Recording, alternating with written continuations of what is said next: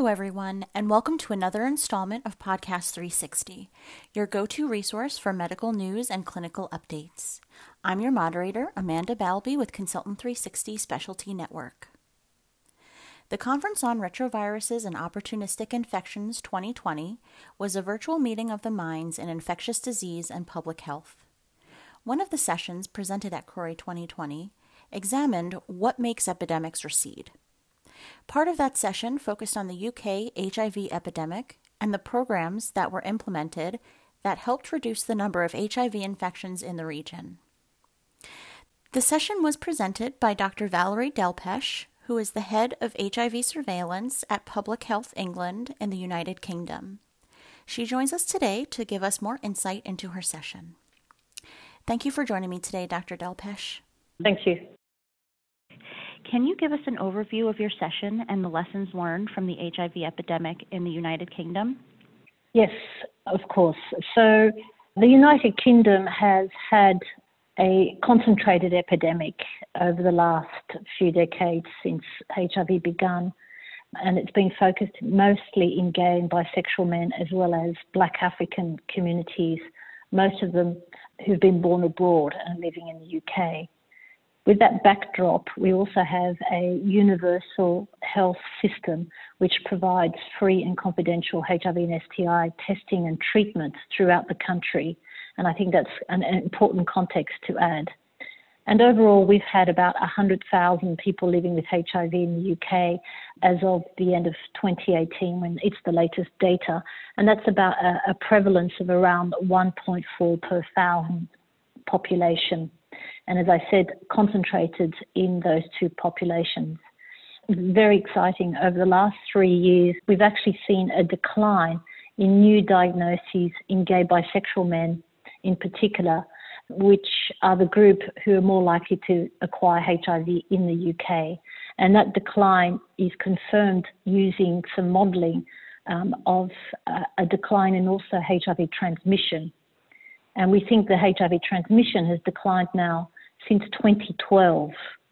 We use a CD4 back calculation of new diagnoses to estimate incidence in the UK. But there's other methods, and the number of methods all state that it is very exciting to finally see a decline across the country. It's largely concentrated in London, and there are particularly lessons to be learned there.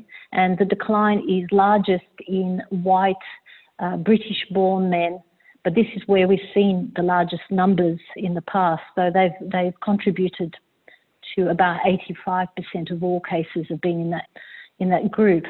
We have seen smaller decline in other groups as well from other ethnicities and born in Europe and across the world. But essentially, this is extremely exciting news.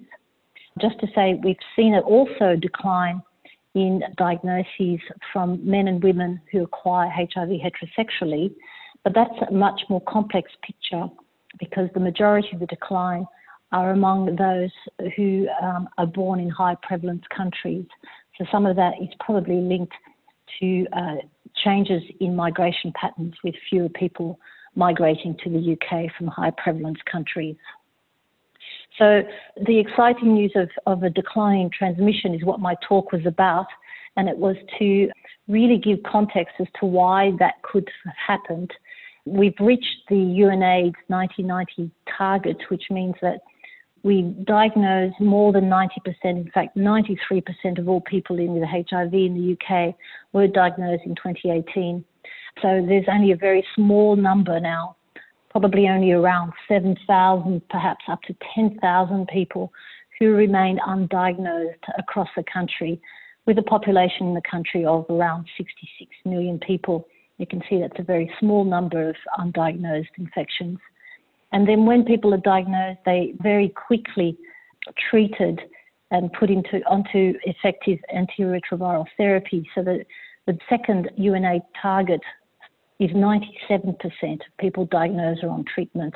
And consequently, the retention and the care received through the National Health Service is very effective, so that over 97% of people who are on treatment are virally suppressed. And that means they are unable to pass on their virus to their partners, they're uninfectious. Undetectable equals untransmissible. So this is extremely good news. We have fewer people undiagnosed, and we have fewer people who are diagnosed who may be able to transmit virus. A lot of that has been due to increases in testing and getting people on treatment. And in more recent years, it's certainly been also the case that PrEP has been on the scene and certainly has had also another surge in creating fewer people being diagnosed with HIV.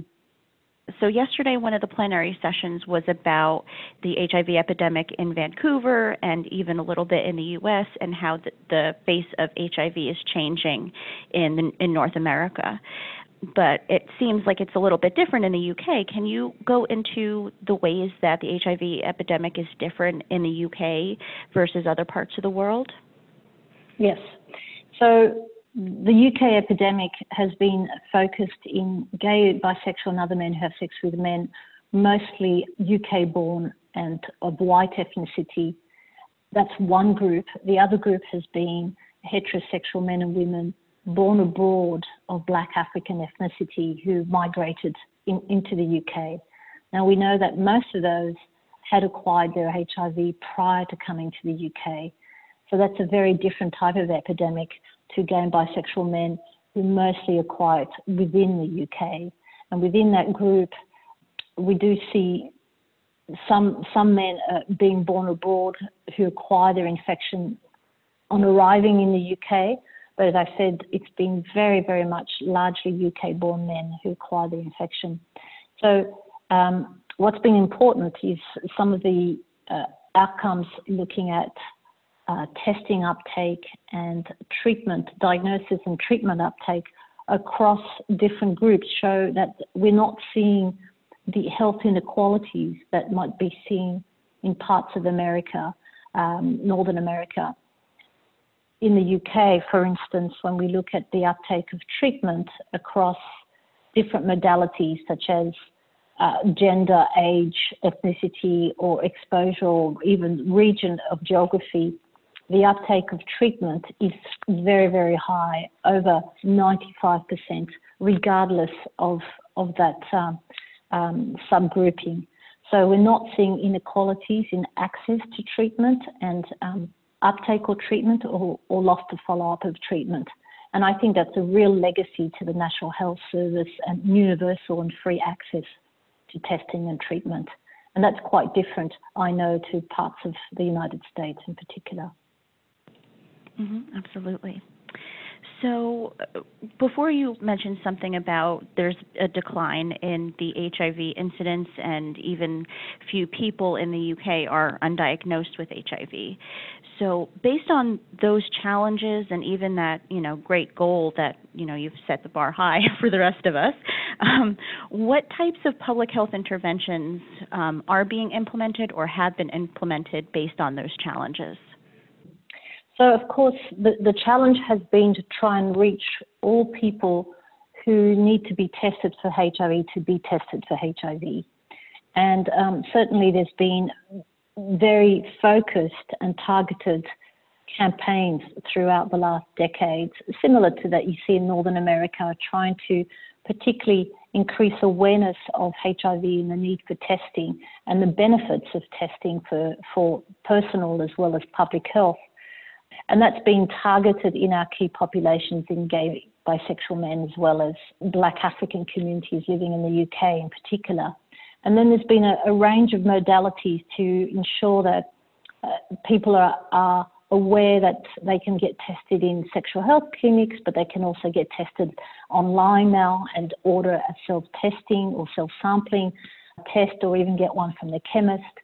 Or they can be tested at attending health services where there are higher rates of HIV in a geographical locality. The testing guidelines now advocate for testing in general practice, on admission in hospitals, for instance. So there's many ways that people can be offered a test, but also can initiate a test. And certainly a lot of the campaigns over the last 15 years has been to target, in particular, those two communities to take up testing.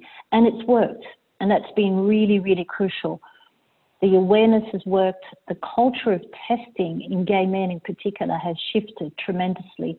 When I arrived to work in the UK, coming from Australia, where the culture of testing was already very established among gay men, I was really quite astonished to see that very few gay men in England were testing regularly.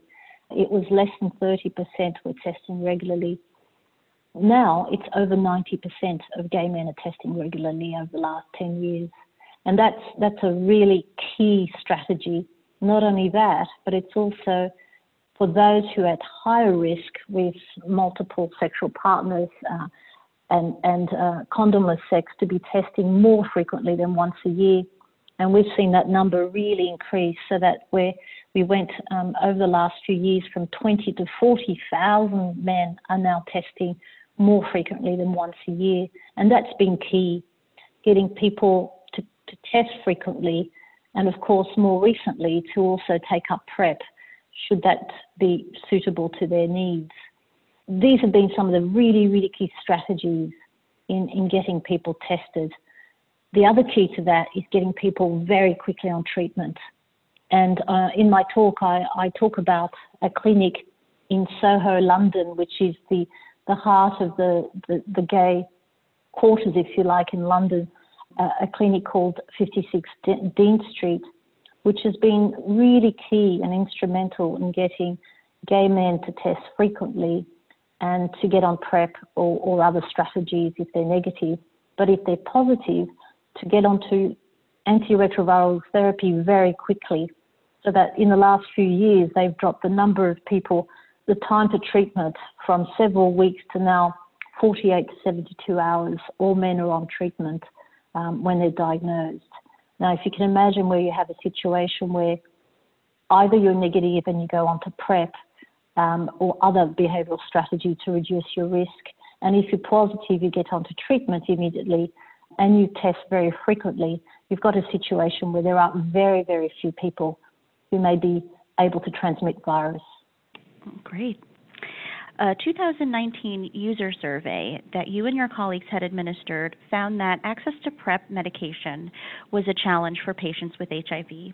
How is this challenge being addressed, and who or what organizations are involved? Yes, that's a great question. So a little bit of history about PrEP. In this country, PrEP has been available informally since about 2015 on the internet, and we had a trial called PROUD Trial, which showed very effective, efficient and effective uptake of treatment among gay men in the real world, if you like. But that was a small trial of less than 1,000 people. Since then, in October 2017, in England, we began a PrEP impact trial, which enrolled over 10,000 men to start taking up PrEP, but in a observed way, if you like, to better understand it's the type of regimen that works best for them, in other words, event-based or daily-based, to better understand the impact of regular monitoring on the healthcare system, and also to understand the impact of taking PrEP on other sexually transmitted infections, as well as obviously the HIV incidence. So this trial has provided already some really important answers around the logistics of delivering a large PrEP program across the National Health Service, which has been very insightful. The places have increased to over 26,000 in March last year, and however, as the survey shows, when we conducted it in the summer of last year, in 2019, this still wasn't enough for England. A lot of men were demanding it and wanting PrEP. Subsequently, a lot of lobbying went on from clinicians and community groups to really make PrEP a much more commissioned service, in other words, delivered free through the NHS. This is about to happen. It will happen any moment now, and I think coronavirus hasn't helped and probably delayed some of that. But that will mean that there will be a lot more places available. In addition to having free access to PrEP on the NHS, there's also the continuing access of PrEP privately through shops. So Dean Street provides generic PrEP, for instance, at their clinic. And there's also some websites where people can purchase PrEP at fairly reasonable prices. So that is improving, but it just shows how important and how much a game changer PrEP has been for many gay men. And certainly we're trying to expand its access and the awareness of PrEP in other groups, including transgender and women at high risk as well. Mm-hmm. Perfect. Overall, what would you say the key take-home message is from your presentation? There's a couple of reflections for me. The science was all about combination prevention. In other words, health promotion, early testing, diagnosis, and putting people on treatment, as well as the option of PrEP and other behavioural and preventive. Also, just equally as important is our healthcare system, the universal access and free access to these where possible. But also, it's about the players. It's about the fact that in the UK we've had a very strong political will and system leadership, but we've also had some strong clinical leadership through the British HIV Association and a lot of engaged community members and civil society all galvanising together on common goals to achieve what needed to be achieved. PrEP is a great example, but many other examples, for instance, ensuring universal access to health for migrants regardless of migration status, ensuring that we do not disinvest in prevention, HIV prevention. And all of that has been galvanised through a community with a common goal. Even if there were at time differences, egos were dropped to ensure that they together could really form partnerships and take the government to account. And that's been really a key, I think. It's not just about the science, it is about the people, the politics and the partnerships. In the talk is, and this is obviously some biases from my perspective being a public health physician, is the importance of public health monitoring, and that has been key to the response. So we're very fortunate, and I have an excellent team of HIV managers, data managers and scientists who work with me to collate really important information from all sorts of clinics and clinicians throughout the country with, extremely good and high rates of reporting.